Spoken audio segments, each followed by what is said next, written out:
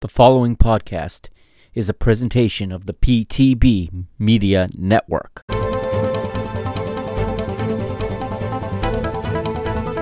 Benfica drop 2 points at home to Casa and move further back in the chase of Sporting at the top of the table.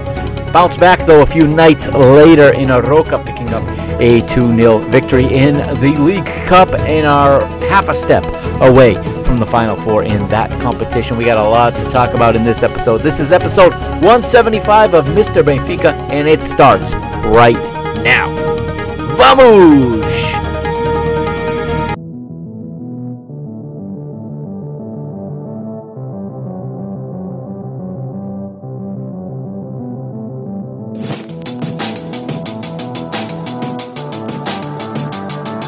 Why did you choose Benfica, Victor Roger? Yeah, I think it's a really great club, one of the best clubs in the world, and so I think I love football, and if you love football, you love Benfica. Fans are just awesome. So Mr. Benfica is saying that he's supposed to be working, but instead he's watching Benfica. I won't tell your boss, I don't know who he is. This is an amazing feeling. This is just what we wanted. Going into an international break, we wanted to bring in Casa, and the support we had here today was top. There's no comparison to this atmosphere. And there is a poor one from Ceballos. Oh, it's a great chance here for Rafa Silva for Benfica, who lead by 2 goals to 1. Rafa Silva was onto it like a shot, and he gobbled up the chance, and Benfica have turned the tie round.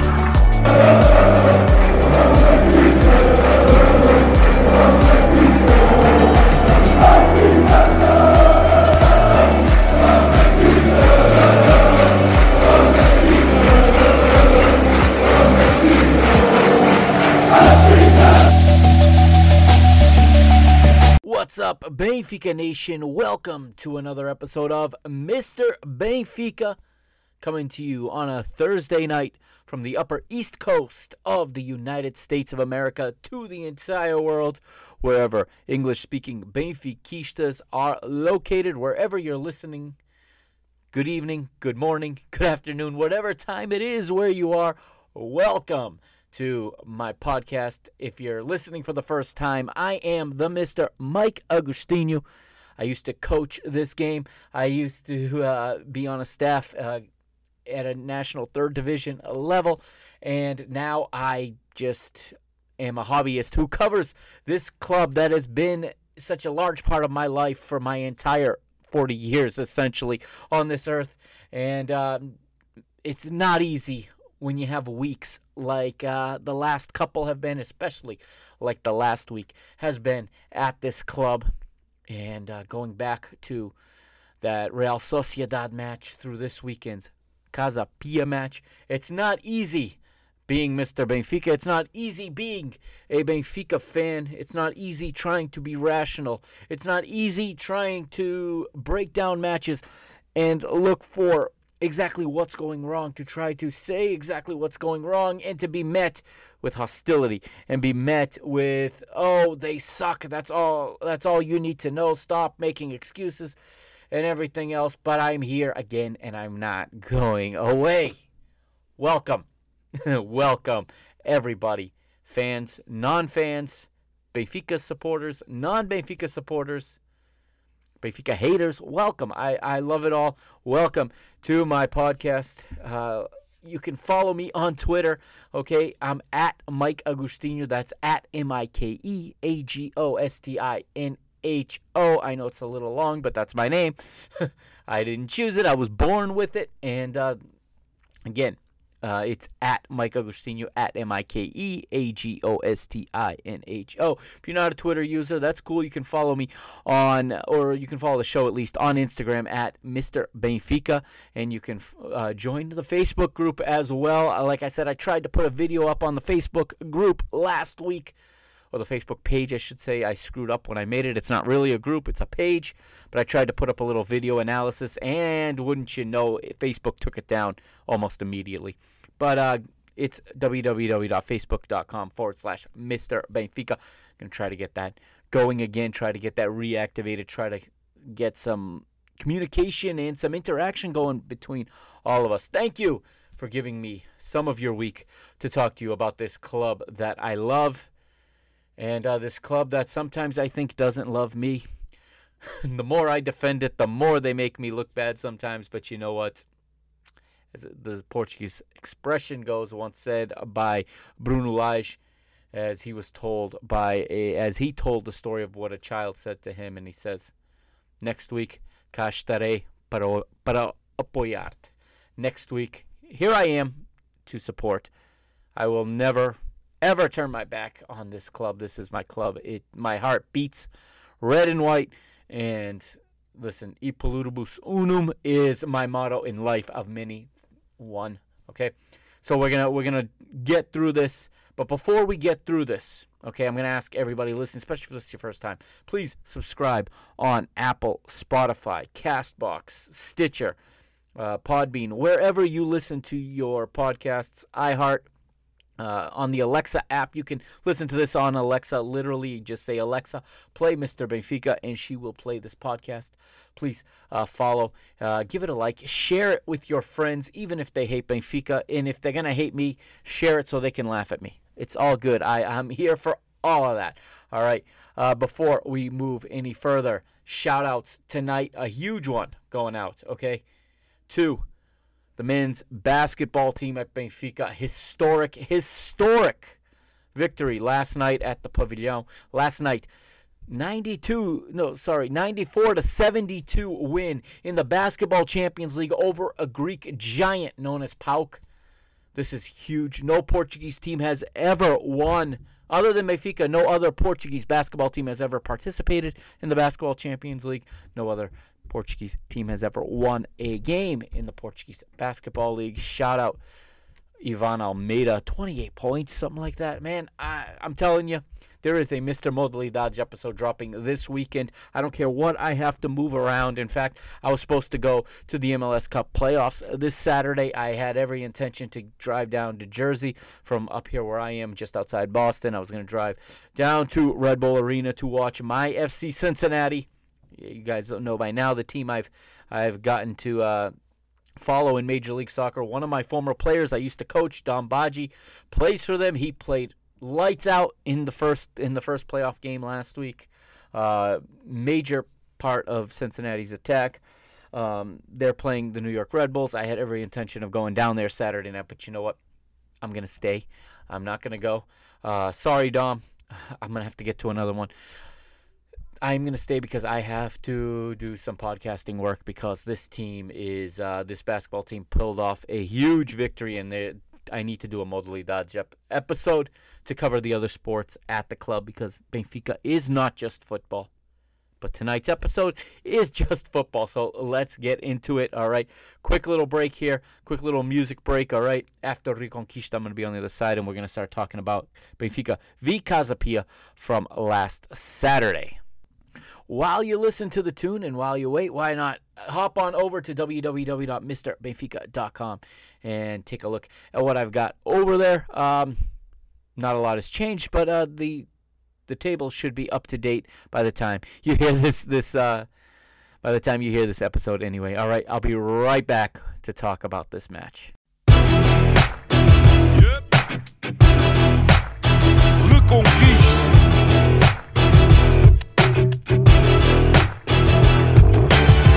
Passo a passo, o caminho é duro. Temos muita história, mas ainda mais futuro.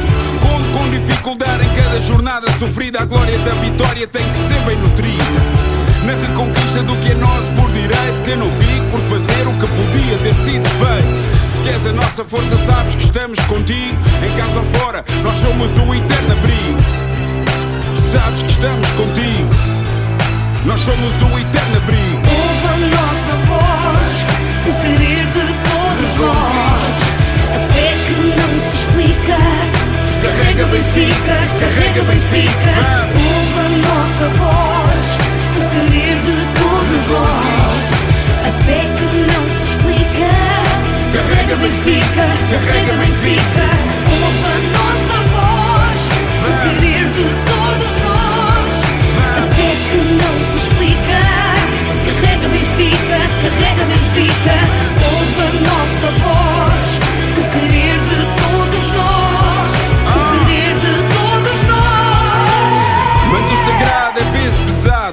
Carregas sozinho, em cada esquina há um vizinho. Sente o carinho, do Algarve até ao Minho. O vermelho pinta a tuga e é isso o teu colinho.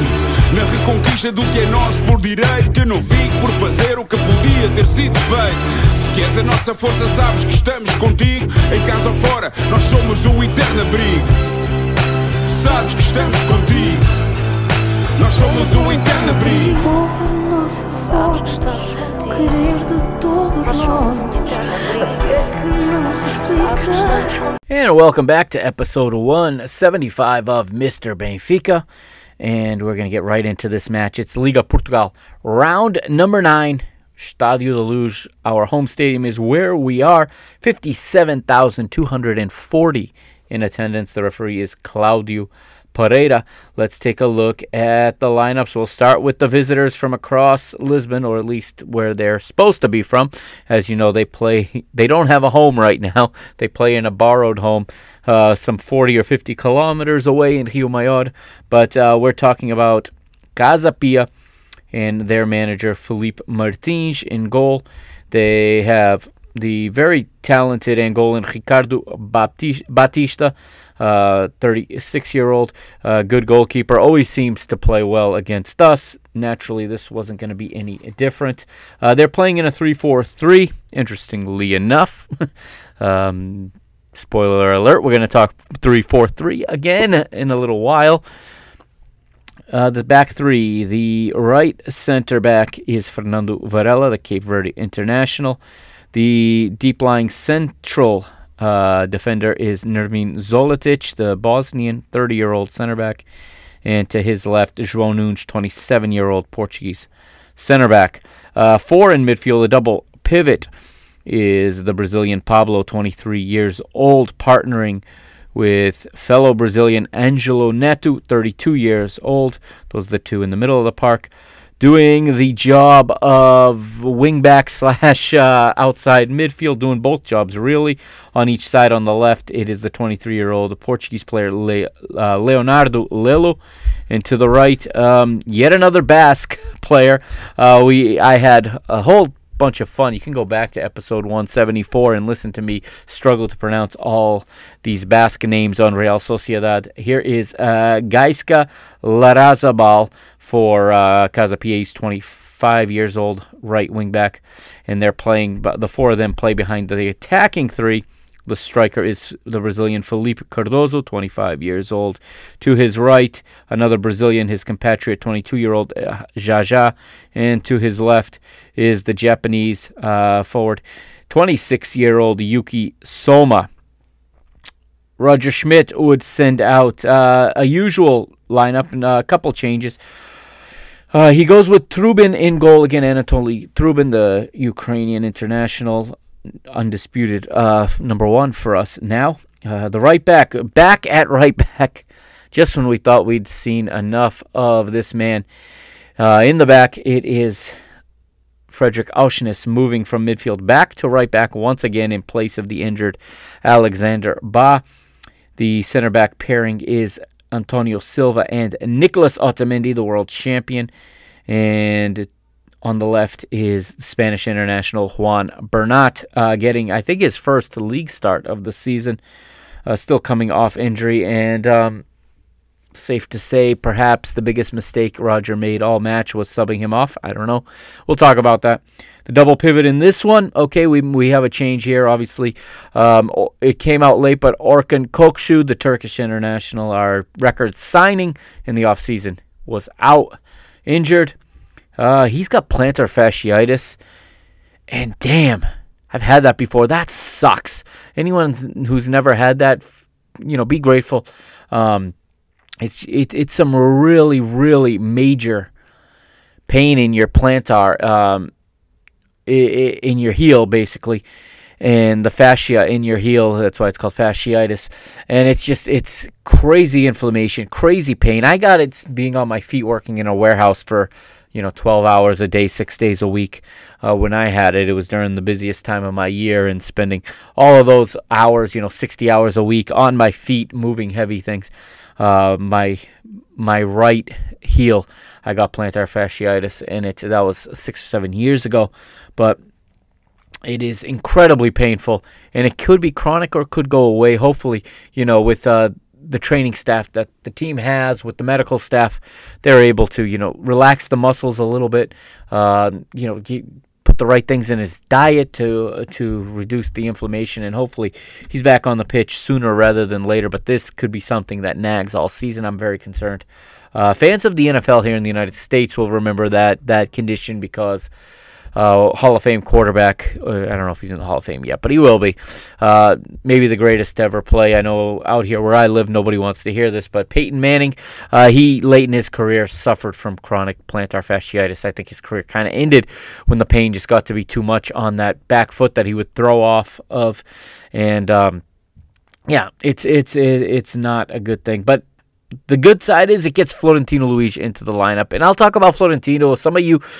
Not some of you, but some out there, filled up my DMs with Florentino hate and saying, why are you always advocating for this guy? Look what he did. Florentino is one of the better players in this match. Yes, he made a couple bad mistakes. He got himself booked because of a mistimed challenge. He conceded a penalty due to a mistimed challenge. Timing is the hardest thing to pick up when you're not getting regular minutes. You cannot pick up match timing in training. It doesn't work that way.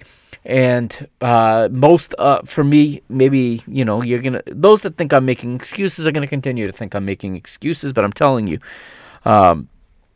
he needs minutes, and that timing will be resolved. He did a lot of ball recoveries, he broke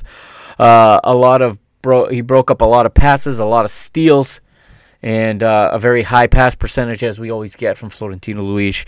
And I was happy to see him in there regardless. Partnered with João Neves, who for me was the best player on the pitch in this one, on either team. Once again, the 19-year-old. And let me say this right now, because Goal TV's commentator, Manuel Oyola, he mentioned this, and I saw it all over the internet. I've seen it already. I mean, we are still 2 months away from the start of the transfer window, and nothing is worse about new listeners. There's nothing worse about being a Benfica supporter than transfer windows, because everybody wants to come take our young players. This is getting old.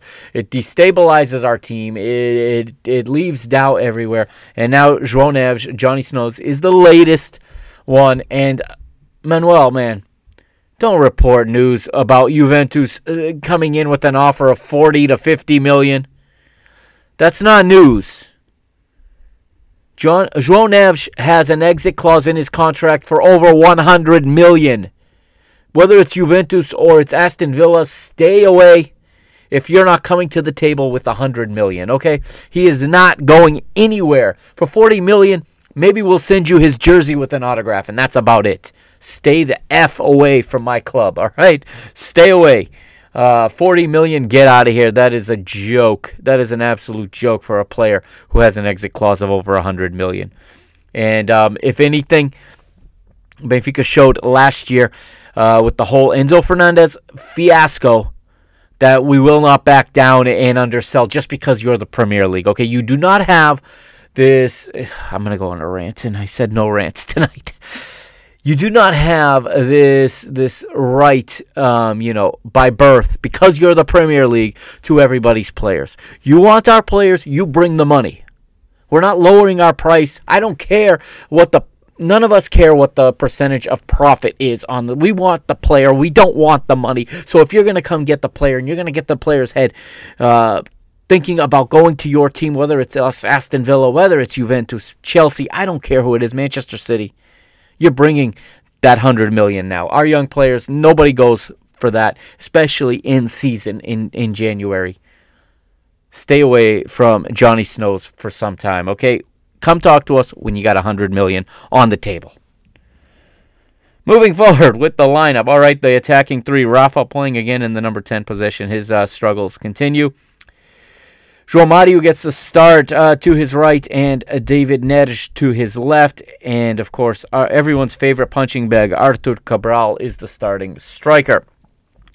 So let's get into this. I thought Benfica started the match better. I saw improvement in this one. I saw improvement from the previous couple matches. I thought Benfica had there's definitely a desire there to improve. They know things are not going well, and they want to improve, okay? you could see them starting to create chances. You could see, I'm going to pull up the goal point while we're talking about this. Sorry for the clicking sound in your ear, but I'm going to pull up the goal point here. And it was, actually the chances, I disagree with the XG in this one. It says a 1.1, and I thought that we had more opportunities than that. We had a header hit the post. We had another shot hit the bar. Florentino hit the bar with a header, okay, and we had a goal scored. That XG should be a lot closer to 2, but overall, Benfica with a 6.10 goal point rating. I don't usually do this in the beginning, but why not go through this right in the beginning? Trubin in goal gets a 6.0. He made a couple saves, plus we'll get to in a moment. He saves a pen in this one to keep it 0, to keep Benfica in the lead early in the second half. And of course, our luck right now, it probably would have worked out better for us had he not saved that. Had they, pulled level and sunk into their bunker with 40 minutes to play rather than with 7 to play. But anyhow, Auschwitz 6.3, Antonio 6.3, Otamendi 5.7, Bernat with a 5.5 in this one. Bernat's still working his way up to fitness, obviously. Florentino 6.2, João Neves 7.0, Rafa 6.9, Neres. It's going to be a while before I have to say Neves and Neres again. Only one letter different. I'll tell you why in just a little bit. But Neres 6.0. And João Mario 6.7 and Artur Cabral 5.2. Off the bench, Angel Di Maria comes off the bench, gets a 5.3. Jurasek 5.2, Tenkstedt 5.1. Chiquinho and Guedes don't play long enough to earn a rating. Moving back to the match again, early on, Benfica were the better team throughout. I do think that this result was a little bit harsh. I know a lot of people don't agree. And there's a lot of Benfica fans that value being right over the team's success. They're almost happy that this went wrong. They're almost annoyed that Benfica were getting points and getting, results, playing less well leading up to this match. And almost there was a sign of relief in the ability to point at those of us that try to be rational about the performance of this team, that try to explain that there are reasons why teams have dips in form, and right now our team is in a dip in form. But up until this match, we were still getting the results, domestically at least. Rafa has an opportunity in the 8th minute, a shot from outside the box, but blocked. We get another opportunity in the...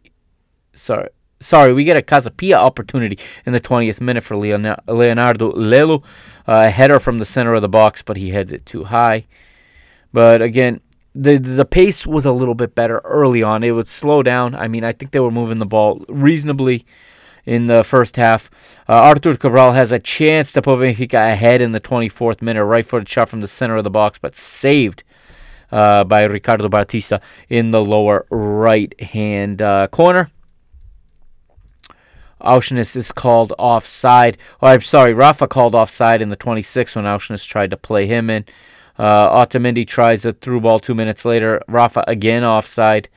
In the 34th, another opportunity for Benfica. David Neres, this time left-footed shot from a difficult angle on the right, saved in the bottom right corner. And Batista had a few of these saves on this one. Rafa's turn in the 35th. 1 minute later, right-footed shot from the right side of the box is close, but misses just wide after João Mario, who had a better match. Nobody's going to deny an improved performance from João Mario in this one. And I'm telling you, scoring a goal makes a difference. His goal at Terceira, since he scored that goal, he's been better, okay? We'll talk about it in Arouca. I'm putting my matches out of order. I was going to talk about Arouca, but that's coming in just a bit. But he's slowly getting better, getting back to the João Mario he's not near the João Mario we saw last season, but he's working his way back there from what I'm seeing. I'm seeing signs that are a little bit promising now from João Mario, and we need a good João Mario. He brings a balance in the team. Equilibrio is the Portuguese word that gets thrown out all the time. The equilibrium, or balance as we say in English, at least in American English, when we talk about the formation and we talk about the positioning of the team, you need balance, okay? And João Mario provides that. Get another opportunity. This time it's Casa in the 39th. Jaja with a right-footed shot from outside the box, saved in the top right corner. A great save from Trubin on this one. In the 41st minute, Larrazabal would go into the book for a bad foul on Nicolas Otamendi, and innumerous amounts of fouls, copious fouls from Casa in this match. A lot of time wasting, a lot of anti-football, if you want to call it that. I don't like that term. I say that for lack of a better term right now. I don't like that term, but really trying to delay the game, trying to not allow Benfica to get a rhythm. Benfica getting nervous as the first half creeps towards halftime. Of course, the longer this stays 0-0, the more nervous the team gets. They feel the pressure. The more quiet the stadium gets. I'm going to talk about the stadium if it doesn't slip my mind by the end of this episode. I mean, if I had recorded that immediately after the match, it'd have been another episode I would have not released and I would have deleted, because I would have absolutely just gone to town on the fans in this one. You need fans to pick up the team when things are bad, and when things are when there are struggles, that's when teams and fans need to be most united. But in our fan base, that's when people want to point fingers. Nobody wants solutions. Everyone wants to point blame, and then wants punishment for those they blame, rather than getting behind this team and pushing them back to the front, pushing them back onto the front foot, and lifting these spirits, getting them to believe they can play their way out of this. No, we resort to whistles and name calling and calling people cabrão and calling them all kinds of names and wanting them to come and take the abuse from fans, and to look at fans and listen to the abuse and nod their heads and agree. None of that is productive. I'm sorry. I know it's a cultural thing, but none of that is productive. Okay. Rafa with another opportunity in the 42nd minute. Right-footed shot from the center of the box. This one was blocked by Larrazabal. But in the 44th, as the ball found its way to Auschwitz finds João Mario. And, well, let's let Manuel Oyola of Goal TV tell you what happened next. Florentino Luis and Ornes. Now this one is Mario. What a goal that is! What a strike by João Mario! And a top drawer finish. A delightful shot. Absolutely no response from Ricardo Batista, who could only play this tattoo. João Mario scores, and a long-awaited goal finally arrives. Benfica take the lead. A brilliant goal. That was João Mario here scoring. And the Daluzes Stadium has been lit up by this man. So João Mario wakes up the luge there in the 44th minute, just before halftime. You couldn't ask for a better time for a go-ahead goal. And this was a great strike from João Mario. I mean, again, his confidence is slowly coming up, okay? It's slowly building, and I'm hoping that this is going to turn into a good, month or two stretch of form from João Mario. Last year, he built up a lot of confidence converting penalties and getting goals that way. Next thing you knew, he was arriving in key areas in the penalty area, getting on the end of driven crosses and putting them home. This is what we need from João Mario. And I'm not going to come on here and just, complain about the team like so many people do, okay? I can go to... if you want that, just go to your Twitter feed, go back to Saturday, and read, okay? This was something that, that should have indicated... all indications would have pointed that Benfica were going to be able to... control the match now, that they'd find a second, find a third, and we would move on to the next one. We'd go to halftime up 1-0. However, that's where the good news kind of ends. No substitutions at halftime from either side. Benfica, as we've seen of late, losing that intensity in the second half, losing that sharpness, trying to manage a result far too early, in my opinion, and allowing Casa to get comfortable, okay? They began to allow Casa to get comfortable. Casa is a team that can play without the ball for long stretches, so just possessing doesn't affect them that way. But they started to get comfortable as Benfica had fewer and fewer dangerous chances. And, we get a substitution in the 64th minute that we were all excited for after not seeing him for a couple matches. The world champion Angel Di Maria comes on for David Neres. Little do we know, this is the last we're going to see of David Neres, at least in 2023, possibly all season. He's going to be having a major knee surgery on, if I'm not mistaken, on a meniscus or on a cruciate ligament. I believe it's on the meniscus. But, man, I'll get into that, actually. I say man, but I almost think it sucks to be David Neres on this, but I think this almost is a blessing in disguise for Roger Schmidt. I'll tell you why after. I know people are saying, what? You guys are probably yelling into your phones or into your car speakers as you're hearing this, throwing your earbuds away. But I'll explain in a little bit. But we also see a David Jurasek replace Juan Bernat. Everyone's asking, why did Bernat come out? I don't know why the outside backs are now an automatic substitution. It's not just Roger Schmidt. It's most managers in European football. It's like automatic that now the wingbacks are, I think the increased use of wingback play, I think, does coincide with the change in the rules that allowed for 5 substitutions. And I think managers now feel like wingbacks have to be switched out.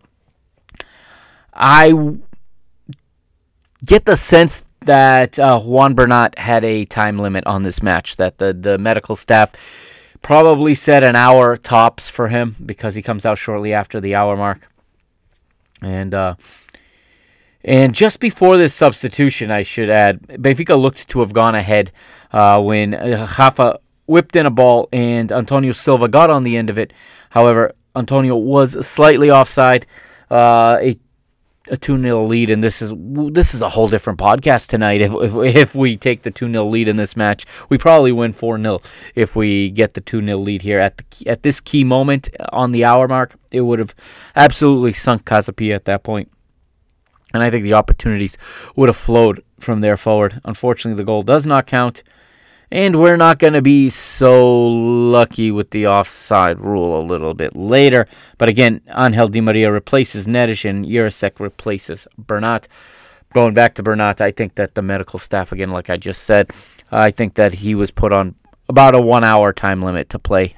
I'm sure that they told Roger Schmidt that's the most that he had in him.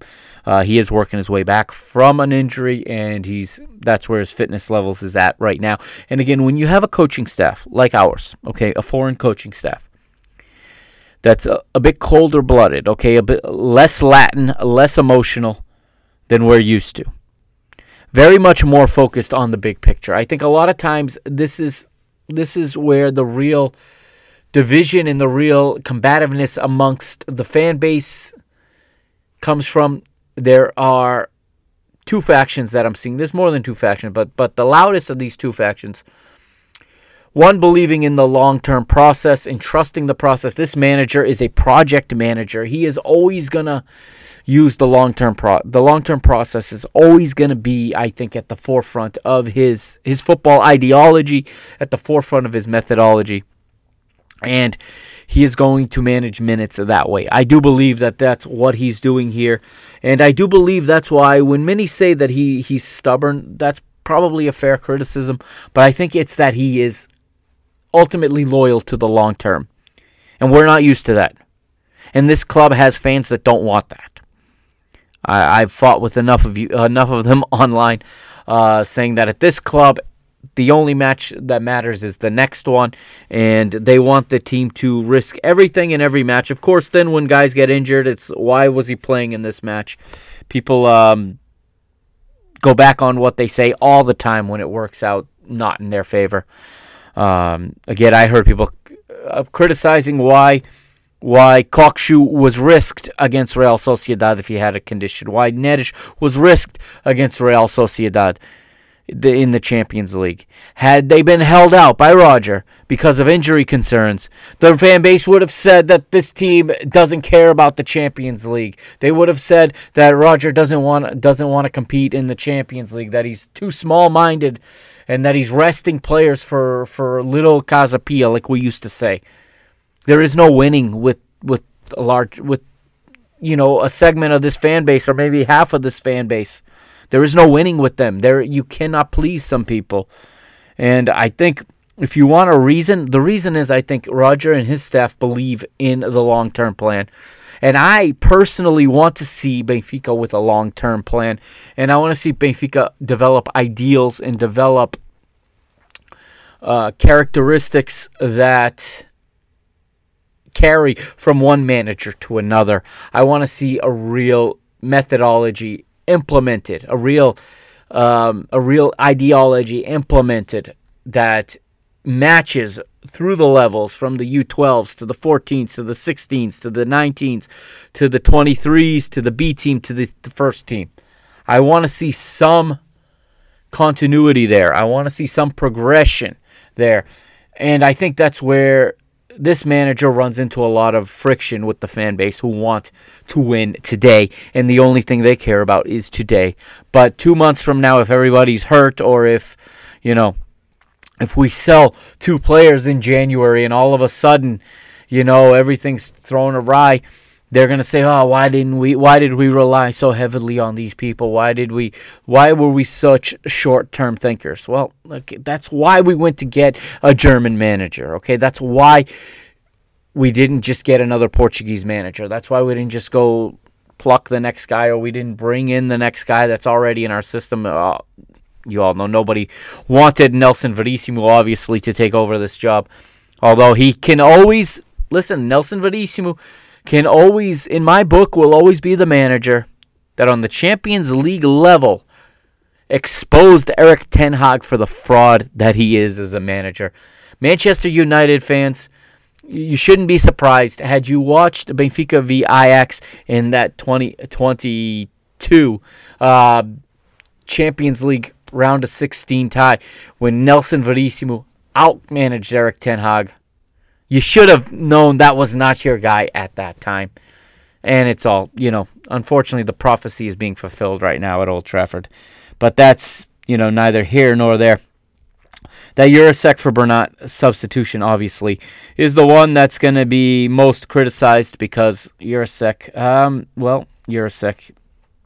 continues to...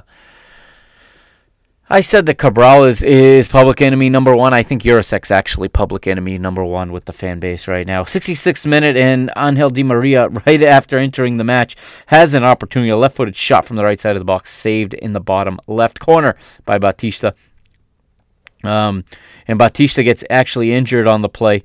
And there was a lot of this. I don't know how much of a real injury this was, or how much gamesmanship this was. A chance to slow down, to not let Benfica get going. Now that Di Maria was on the pitch, you don't want Benfica getting a rhythm if you are Casa Pia. And I think Ricardo Batista knew exactly what he was doing here. Sure, he might have had a little bit of a stitch or a little bit of a knock, and he milked it for what it's worth. Got as many minutes as he could out of it. And he gets, the magic spray on his hip, if I remember, on his ribs. Rafa takes another foul in the 71st. This time it's Pablo who just cracks him down. Finally, the referee shows a yellow card for it. Casa Pia go to the bench in the 72nd, and Benny is on. Angelo Neto is off. Florentino goes in the referee's book for a foul in the 73rd. Remember, this is before the penalty. No. Anyway, I think I skipped over the penalty here. How can I skip over such an event? I don't know why. I'm scrolling through, and somewhere I missed the penalty. Let's see here.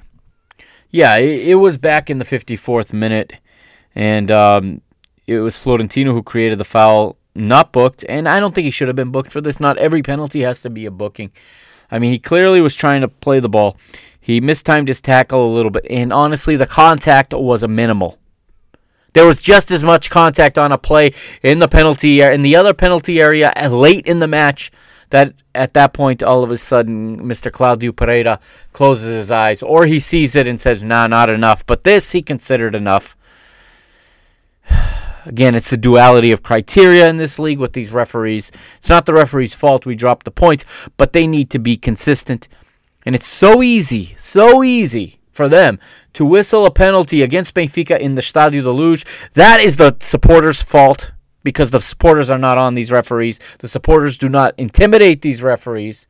And it's also on the board, because the board does not speak out about these referees nearly enough. When they do, it's too late. The damage is done. Again, when we win matches and referees make horrible calls, that's when you make those communications.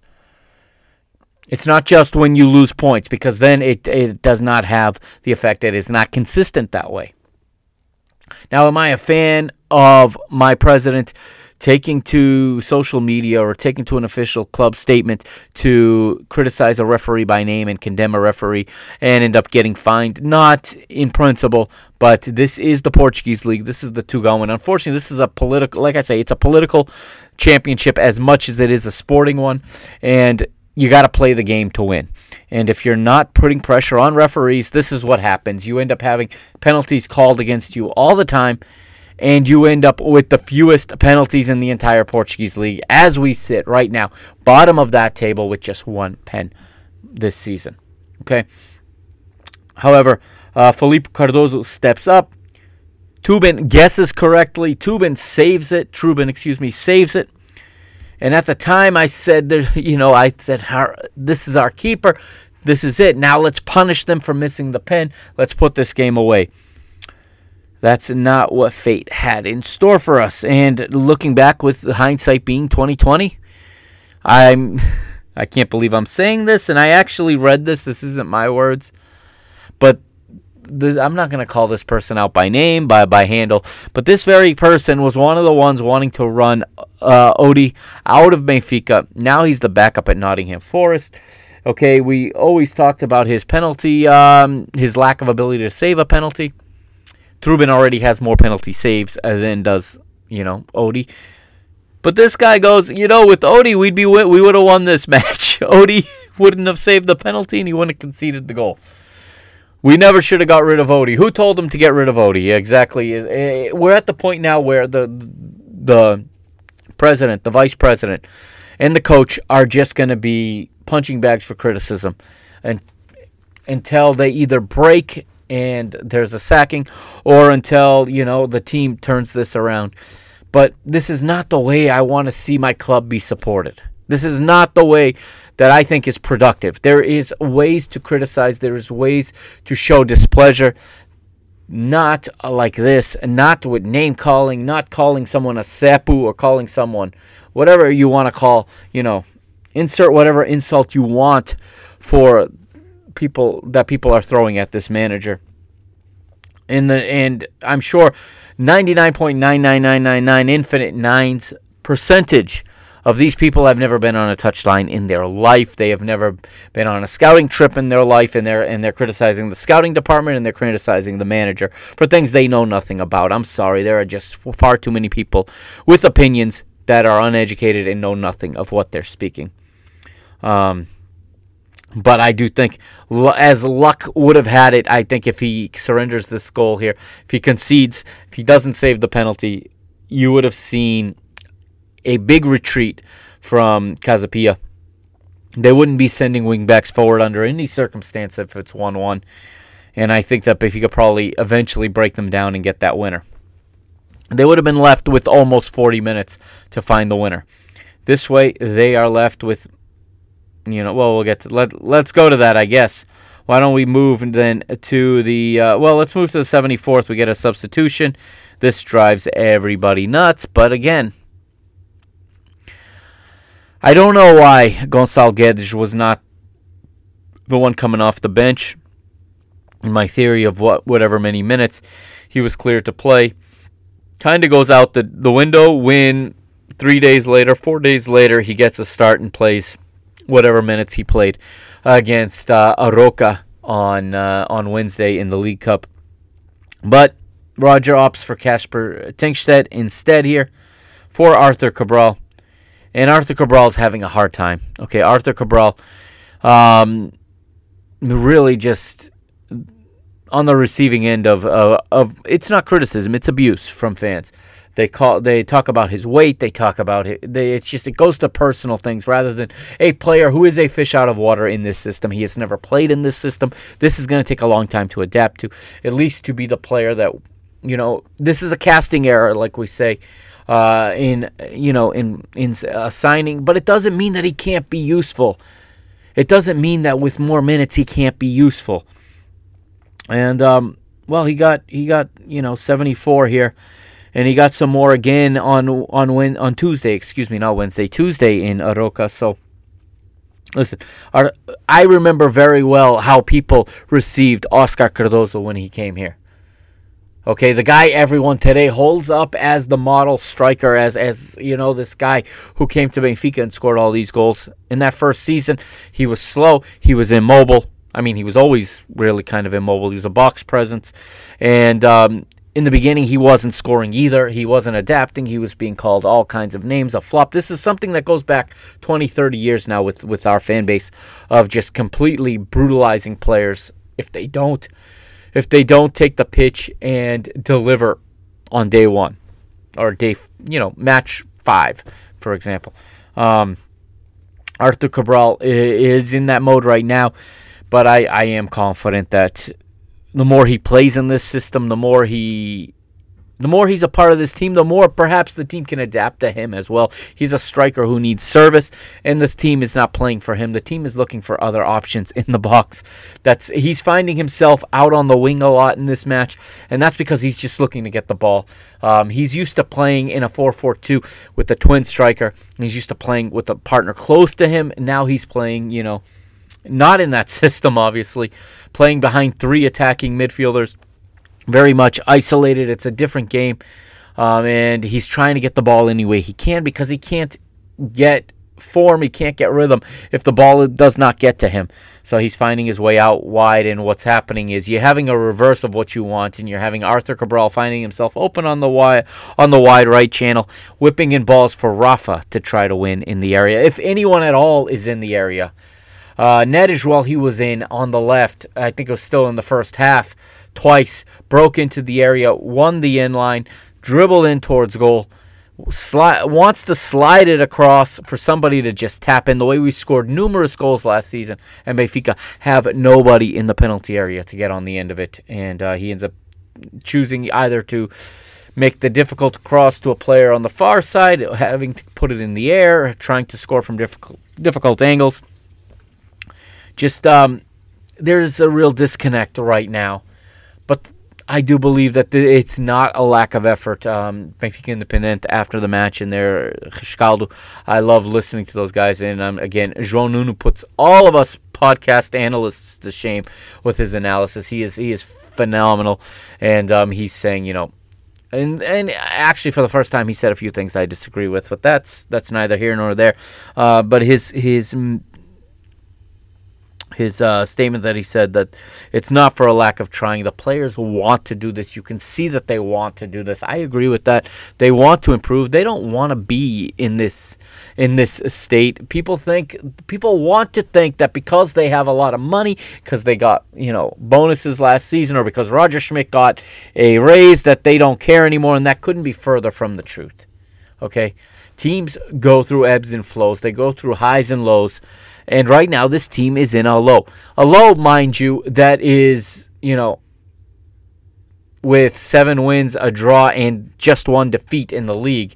At our club, we call that a crisis after 9 matches. But to any rational person, that's, yes, our aesthetically, we're very poor right now.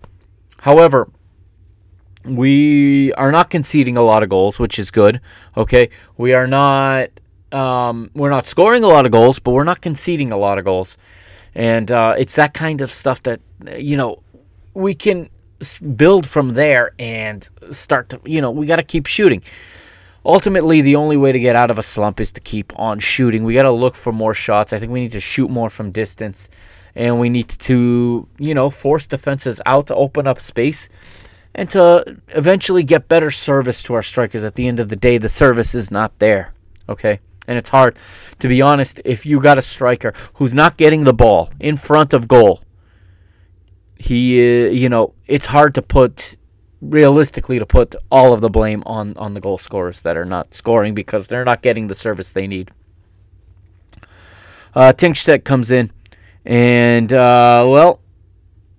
Benfica continue to try to play it out, and it is Casa who look closer to the equalizer, to be honest, than Benfica due to putting the match away with the second. Felipe Cardoso, again, right-footed shot from very close range, but he missed left.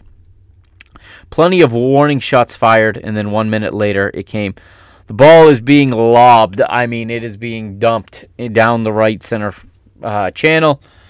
And it's dumped in by Benny, and Gaisca Larrazabal, the Basque wingback, gets on the end of it, and dare I say, he miskicks this. It's just him approaching the end line, okay? And he is trying to swing it, get his hips around this ball, and put it back in front of the face of goal for someone to run onto. He doesn't quite do that. He gets it at a kind of weird angle. It ends up being a shot on goal. I think Trubin is ready. He's getting his base ready to come out to play the cross, to kind of spread himself out. And what ends up happening, and I saw this, I forget who said this, but this was 100% accurate. The same reason Trubin was able to save that penalty is his incredible height, over 2 meters in height, is the same reason he couldn't get down and save this one. This one squeaks through his legs. I mean, it comes on, and it just goes between the wickets, off his back leg, into the goal. It's a fluke of a goal.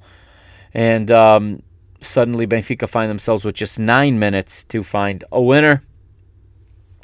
Tinkstedt has a left-footed effort from a difficult angle 4 minutes later, but it is saved in the bottom left corner. Florentino nearly wins it with the header in the 86th. I talk about this one. Jurasek whips in a ball. It is Tino who gets on the end of it. He puts it over the goalie. It looks like it's going to go in, but it just hits the bar and stays out. Then the loose ball is pinging around there, just a few feet from the goal line. And Tinkstedt tries to get to it. He's unable to. And Benfica somehow do not score on this play. Talked about Jurasek. He left Larrazabal open on that goal. Not open, sorry. He left him onside on that goal by a mere 9 centimeters. Very, very, okay, again, I don't want to talk about other clubs and other matches, and I hate talking about referees. But it's very amazing how that one is precisely measured down to 9 centimeters with lines so carefully placed. When about 2 hours later, our neighbors on the other side of the second circular, on the other side of the rotary, of the roundabout there in our neighborhood, they nearly see their lead diminish with an offside that was close, but where the lines are carelessly placed on the screen and making the player look a lot more offside than he was. I think he might have ultimately been offside anyway in that match. I think the Boavista player probably is offside, but the lines are so carelessly placed. Or are they careless, or are they intentionally placed that way? That is the question. Do we really trust the VAR officials to draw these lines? I know people will say that the technology of it makes it this and that, and we don't know. We don't know that at the end of the day. I don't trust them. I've seen too many things with the way VAR is used in our league to have full trust in the VAR teams. But 9 centimeters left Larrazabal onside, or that goal would have come off.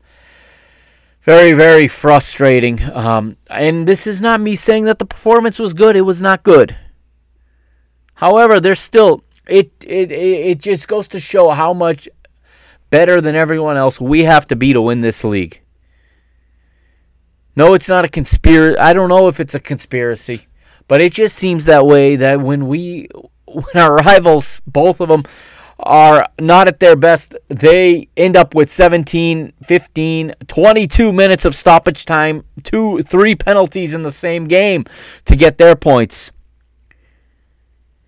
And when Kasper Tengstedt is pushed with 2 hands on his back, I don't care how light it was, the Casa Pia defender has both hands on Kasper's back and makes a pushing motion. And not only does he make a pushing motion, with that, he does not allow Kasper to go up for the header, and he positions himself to win the header. It's not like he just pushed him. That's a penalty. There is no question. I don't care how light it is. That is a penalty. It does not even go to a VAR review. It does not even go to a review. And I'm sorry, there is no way in hell, pardon my language, no way in hell, that if that player, instead of being Kasper Tengstedt, and instead of wearing a red kit, was wearing a blue and white kit, and was wearing the number 9, and his name was Mehdi Taremi, that would 100% have been called a penalty. There's no doubt in my mind. No penalty called. Oh, man, we get a couple more opportunities. Rafa's header from the center of the box gets saved. Antonio Silva has an opportunity in the 90th +2 off a corner kick. He hits the left post. Again, goal point. Tell me how this is only a 1.1 XG. Di Maria has a left-footed shot saved from the right side of the box. And then time expires. 90th +8.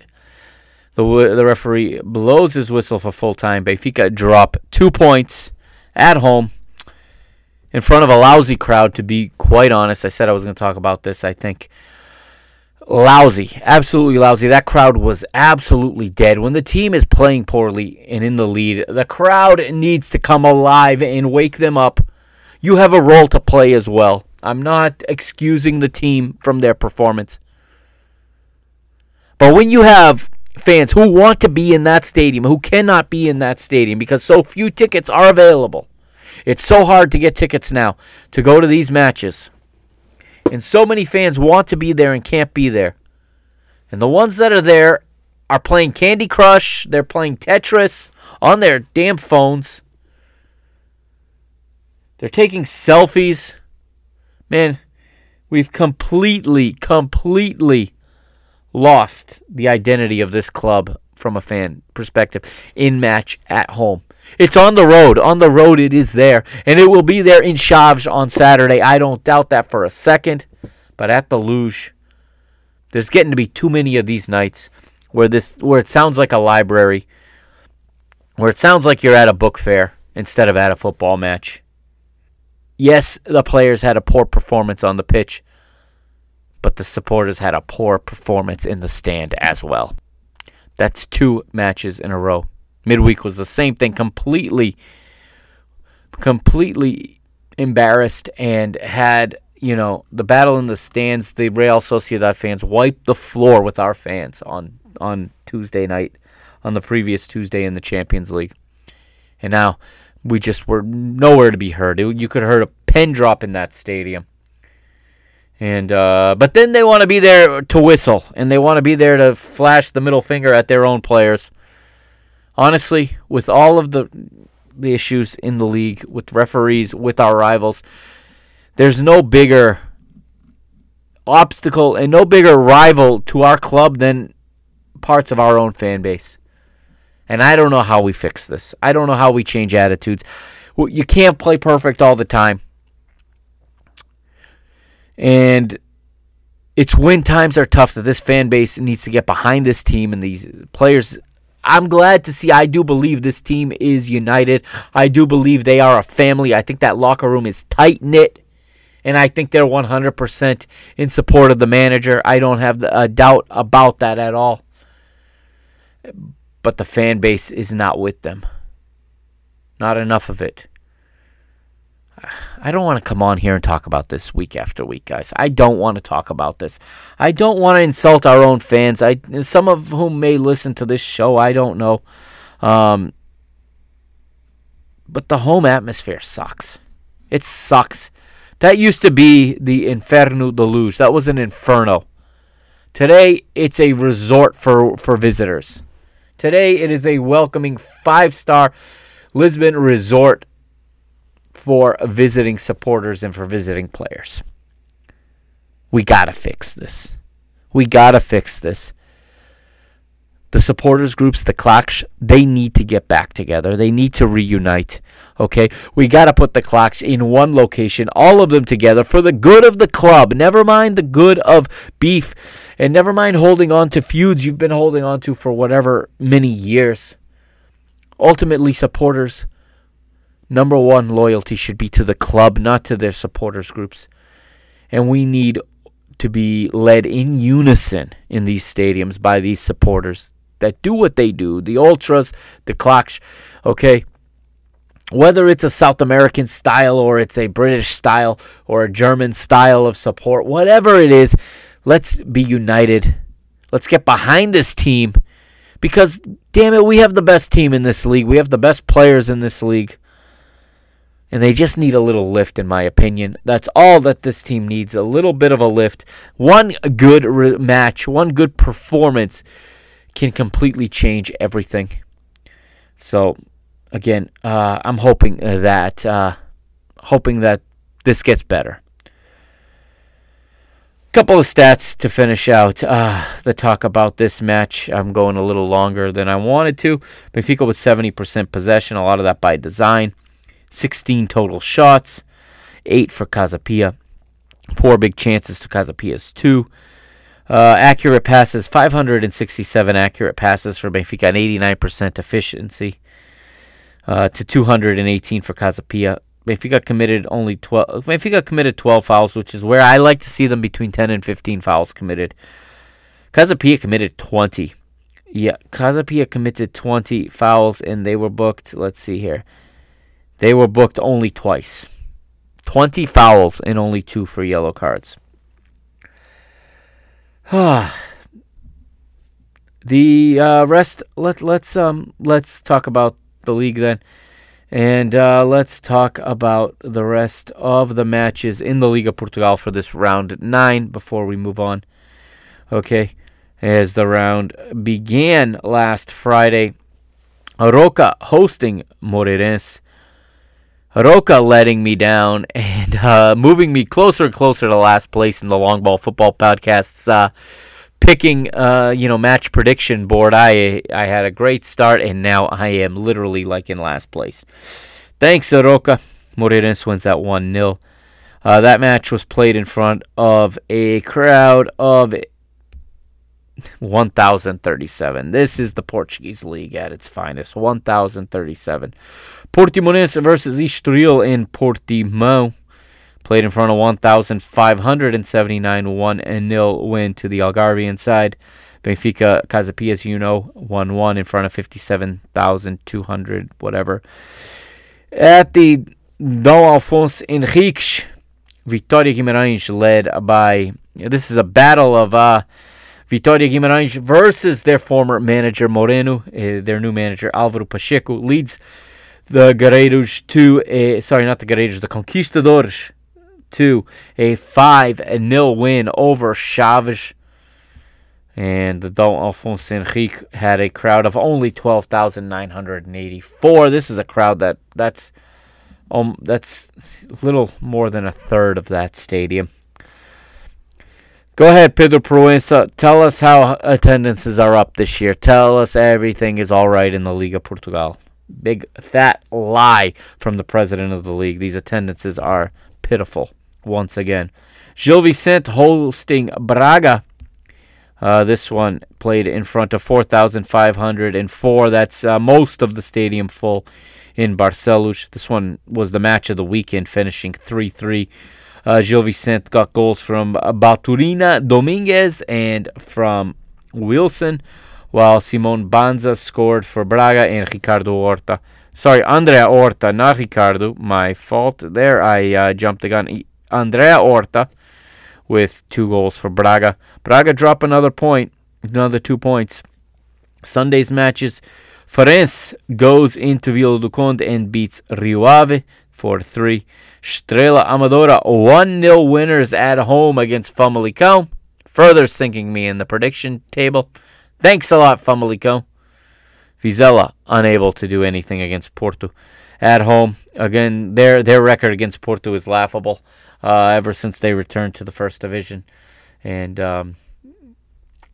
almost a satellite club for them. I don't expect anything from anybody against Porto.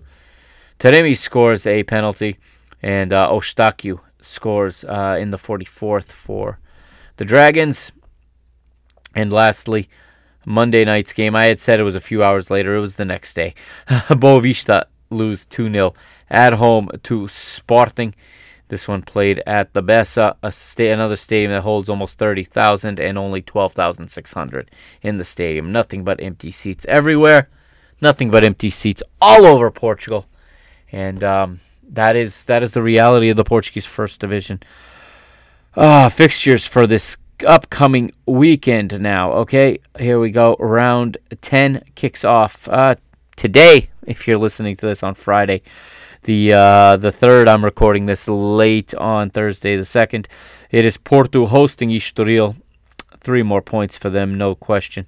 At home at 9:15 Portuguese Standard Time. And then Saturday, an early kickoff for Benfica. They're at Chaves.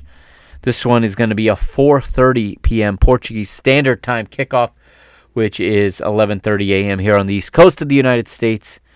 8:30 a.m. if my math is correct. Yes, 8:30 a.m. Pacific at the Estádio Municipal Engenheiro Manuel Branco Teixeira in beautiful Chaves, Trás-os-Montes, Portugal.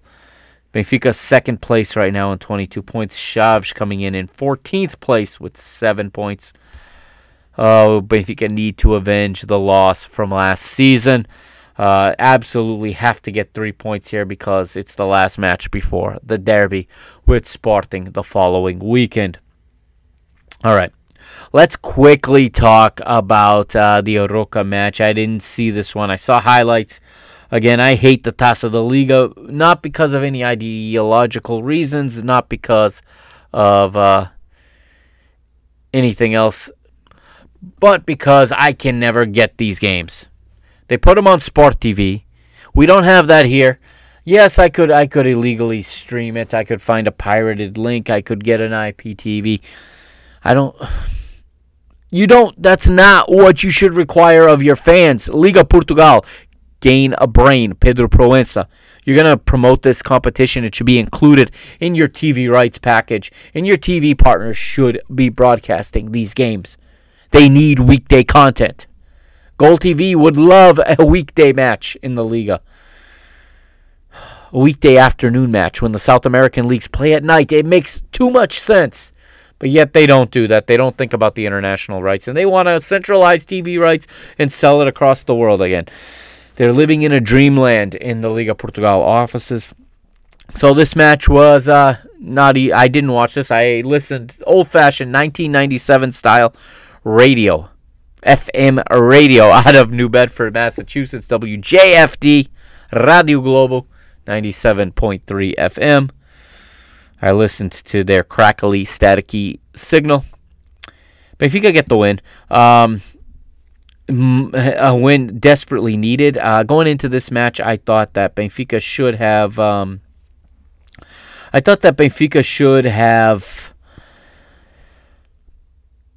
gone into this with as strong a team as possible. Normally, you want to rotate the squad, but the way things are going right now, as someone said this, in order to rotate, you have to have routines first. You have to establish routines. Benfica right now need to get back to establishing routines, establishing dynamics before they can rotate again. They got to get out of this bunker, and they've got to start getting some form, and this was a perfect opportunity for that. And I think they made the most of the opportunity. Again, the fan base just getting on my nerves, to be honest. Elements of the fan base, I should say. It's not all the fans, but elements of it getting on my nerves. I was already in a bad mood because the Navigadores lost to Austria for the second time in a week because Francisco Neto cannot coach this. He just has his favorites and he plays them. This isn't the place for that, but I was already in a bad mood. So this lifted me up a little bit when I saw on Twitter and when I heard the call on the radio, but when I saw on Twitter the free kick goal from Angel Di Maria to put Benfica in the lead. They needed that goal. It came at a time they needed early. And I was excited also to see Artur Cabral score in the 74th and get himself a goal. It was a goal where he made a sprint of about 55 yards. So that was something he needed to be able to do. That is something that hopefully will shut some of the people up. It won't. Some people will never shut up. And at the very first or next mistake, that's where they come in to point the finger. But Benfica pick up a 2-0 victory on the road at Arouca. And now find themselves top of the table, joint top of the table with Arouca, but leading the head-to-head. And now all they need is 1 point against AVS. I think that match is next month sometime, to book their place in the Final Four of this ridiculous competition where there's a group of 3. You win one game and you're basically into the Final Four, while these other teams have played multiple games just to get here. This is, again, another one of the clown shows of Pedro Proença's Liga Portugal. But what's important for me, what's important for the club, is that the performance improved. This is a decent Arouca side, a side that defends very well, that limits opportunities, and Benfica played well. Of course, none of the apps have stats for this. None of them have lineups because, again, this competition sucks. I like the idea of the competition. I hate the way it's run. But what's important is Benfica get a better performance and hopefully get some rhythm going into Saturday's matchup with Chaves. The big talking point coming out of the match was, first of all, the injuries to David Neres and to Alexander Ba. Yeah, Alexander Ba. It's not getting any easier for us. Not getting any easier for this club to find its way, to find its form. However, we got to see some of Thiago Villa in this. That's a good thing. I think that's a good thing. I think Thiago Villa is going to be a major beneficiary, dare I say, to this injury to David Neres. We got to see Gonçalo Guedes get some minutes. He got a start, at the striker position. I think that's where he has to play in this system, because I think to Roger, he needs to play his system, and I think he believes in his system. And yes, you do have to change things when they don't work sometimes, but you also want to be able to resolve things and get back to your identity as a team. Benfica's lost that a little bit, and this is why I'm really against the common belief that the answer to everything is always changing managers. Listen, this club has had 4 managers since Ruben Amorim took over at Sporting. I don't know how many managers this club has had since Sérgio Conceição took over at Porto. Stability is important. Continuity is important. Though both of those coaches have survived things that our club would have sacked the manager for, and that's not something for us to be proud of. That's something to rethink. You want to have a team that wins year after year after year. You want to have a team that builds a system that can be and a legacy that can be carried from one group to another. Okay, you have to stick by managers. You have to believe in the project, and you cannot abandon it at the first hurdle. And I'm sorry, a 6-week dip in form is the first hurdle. It is one blip on a 34-week season. And the season's actually longer than 34 weeks because it starts before week 1 and it can extend past week 1. You could play as many, and plus there's breaks in there. There's as many as 50 or 51 weeks in the season. I mean, I think there's about 4 weeks of the entire calendar year where this team is not training or playing. You cannot let a 6-week dip and a 6-week struggle completely derail your long-term plan. This club has done that too many times, and that's why we've won, fewer titles than we should have. We're getting better, okay? The last 10 years were much better than the previous 10. But I want the next 10 to be dominant. And it's not going to be dominant if we keep recycling we keep disposing of managers after 18 months. After they win a title and don't come back the next season flying, okay? We have sunk managers. Because you know what happens too, who are you going to get? Who is going to come in here? You're going to bring in someone and change the whole thing again, and maybe you get a little, new manager bump in the beginning. But then what? You're going to fire him too. You're going to keep doing this. You're going to keep paying out all of these wages, or all of these. You're going to buy out all of these contracts or continue to pay all of these managers to sit at home while you're paying two managers at once. I don't want another Jorge Jesus. That was a huge step, and not him personally. I don't want another huge step backwards like that appointment was. I'm willing to stick by the manager I'm willing to go through an entire poor season and give him and see what he brings back the next season. I don't believe that 3 matches is enough to sack a manager, or 3 months. I believe in 3 years for managers. Okay, you look at the top teams in the Premier League. How long have they had their managers? How long? What has Klopp survived? How low has he finished? If Liverpool are good enough to stick by Klopp through 7th place, Benfica can't stick by. They can't stick by Roger Schmidt through 2nd place, 3 points back in week 9. Again, no other club in the world would consider winning 7, losing 1, and drawing 1 in the first 9 of their league season a crisis. What we do is that we lump in the Champions League with the league, and that those things need to be compartmentalized, okay? Those are 2 separate competitions with 2 separate situations, with 2 separate levels of play. And even then, I've read things where people said that I read a blog post about how Benfica's ultimate test needs to be how they do in Europe. I respectfully disagree. And here's why. Europe, okay, especially the Champions League, and that level of competition is very high. And this group was not easy, much to the surprise of many of our fans. They thought this was going to be an easy group. A lot of people thought we were going to win this group.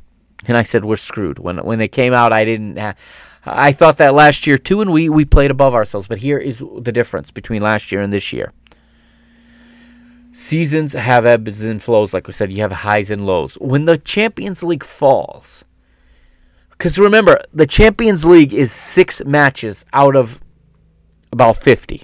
Benfica will play about 50 matches this season. Or most seasons, they play close to 50 matches. The Champions League, that I respectfully disagree with the post that said that is what we measure our success on. I get the idea that we want to measure ourselves against the best, but the Champions League occurs in 6 specific windows inside of little more than 2 months, 2.5 month period of time. That is like a quarter of our season. That is exactly a quarter of our 10-month season. And you cannot rationally judge an entire season based on the form in that 2.5 month space of time. That's not how any top-level manager thinks. They don't say this in the press conference because they can't say it. They'll get massacred for it. But they do not think that, they do not boil down success and failure to one quarter of your season. Can you lose everything in that quarter of the season? Yes, of course. Of course you can. Has Benfica lost everything? Of course not. Yeah, they probably lost the opportunity to go to the round of 16 in the Champions League and earn money. I don't know. Portuguese fans have this obsession with money and what is spent and what is won, and you don't hear that from supporters of other like-minded league or similar level leagues, you don't hear the Dutch clubs talking about wanting to qualify because of money. They want to qualify because they want to compete and they want to win. You don't hear about Turkish clubs saying they've got to make Champions League so they don't have to sell players. And that's the Turkish league. That's ranked below our league, which I have my doubts that the Portuguese league is actually better than the Turkish league. But that's a whole topic for another conversation.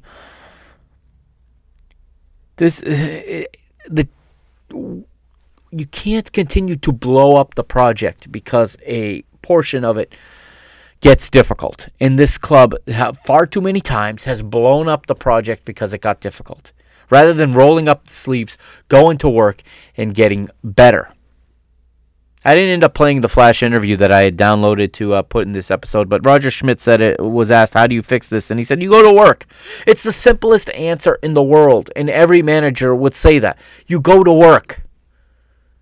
That's how you get out of this. You work your way out of it. You have to try that much harder now. And I think this team's willing to do that. It's not going to be pretty on Saturday. It's not going to be pretty next week in San Sebastian against Real Sociedad. It's not going to come together like that. It's going to take time. It's going to take matches. But in the meantime, you need to get better each match. And at least this week, I saw an improvement from Saturday to Tuesday. There was an improvement. I shouldn't say I saw. I didn't see. From what everything's indicating to me, from what I've read and what I've looked at, everything has improved. Now, you all know how much I love a back three. So when I saw Roger put a back three, I was excited for this. Okay, and I think it's a good move because here's this word again: equilibrio. Balance. Okay, we don't have the wide wingbacks anymore. Okay, we have a Jurasek who's struggling and who I believe Roger Schmidt needs to protect now. I think Jurasek needs to sit out for a couple of weeks for his own protection because he's just going to get completely massacred if he goes onto the pitch in the Stadio Luz. He's going to get whistled off the pitch by this fan base.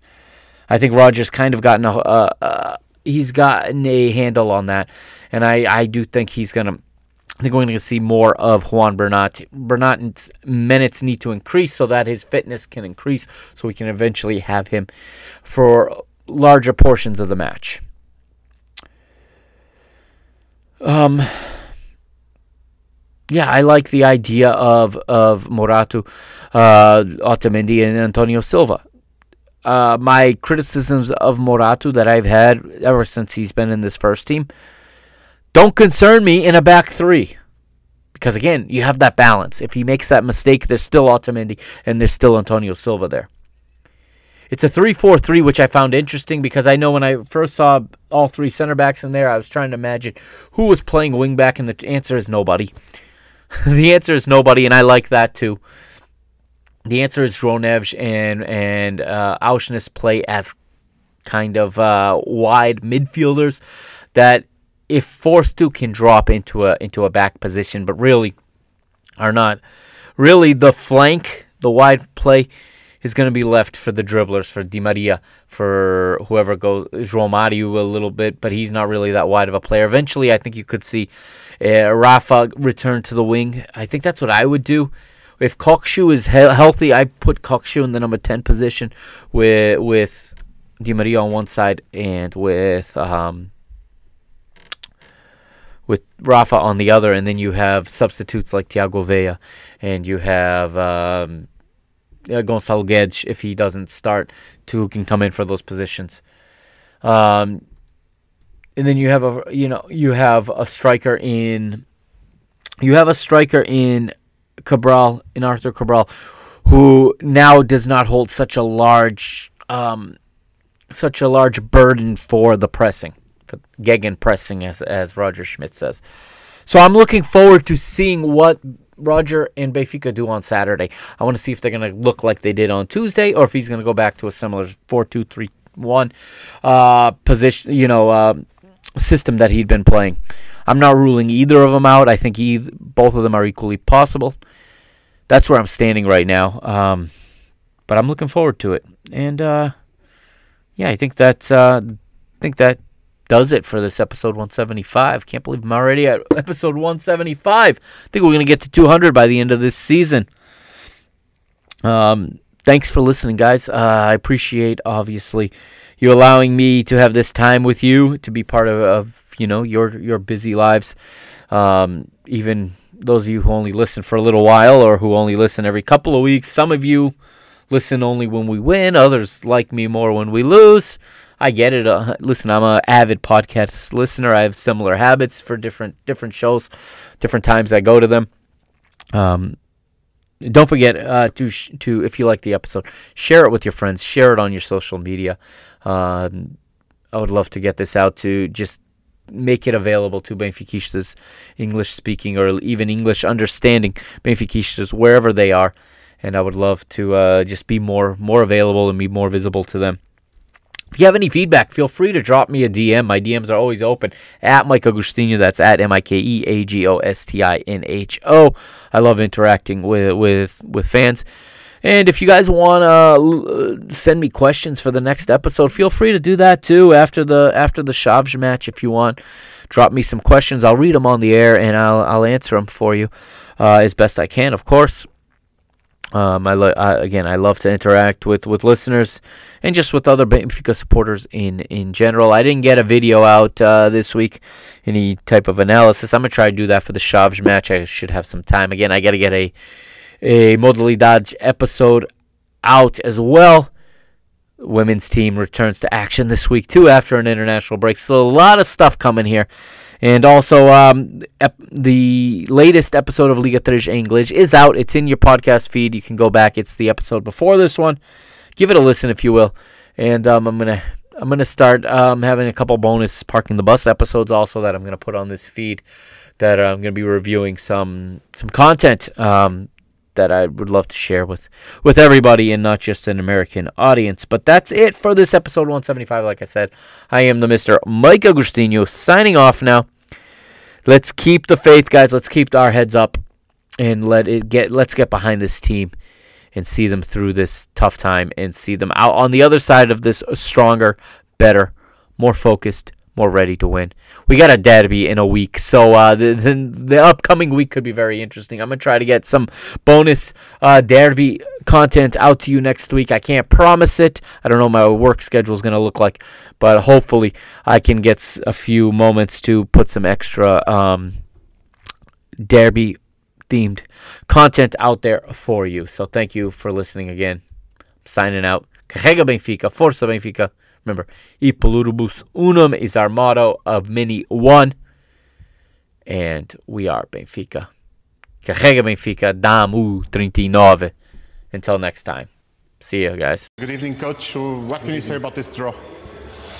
Yeah, we are frustrated. So I think if you see the match, we have to win this game. I think we showed a good reaction today from the start. I think we played good football. It's not easy to create chances against Casa because they are very good in deep defending, but nevertheless I think we found a lot of solutions, and then we could create chances already in the first half. But I think what we forgot was to decide the game, to score more than one goal, because with one goal then the opponent stays always in the game, and that's football. So we did mistakes then in the defense. We haven't used our chances in the offense, and then at the end it is a draw, and of course it is very frustrating.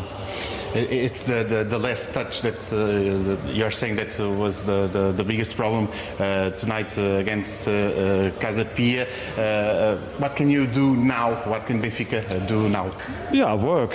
We have to work. So I think, like you said, so I think we are doing a lot of things very well, but to score goals, to be very straight in the box, to find the right player, to be to show also quality in the box, to score more goals. goals in these moments. I think that's something we have to show, because if you always need so many chances to score more than one goal to decide the match, I think is not good, because then football is like that. So sometimes you get the punishment for not using your chances, and so we have to work, we have to improve individual wise as a team. That's what you have to do in these moments.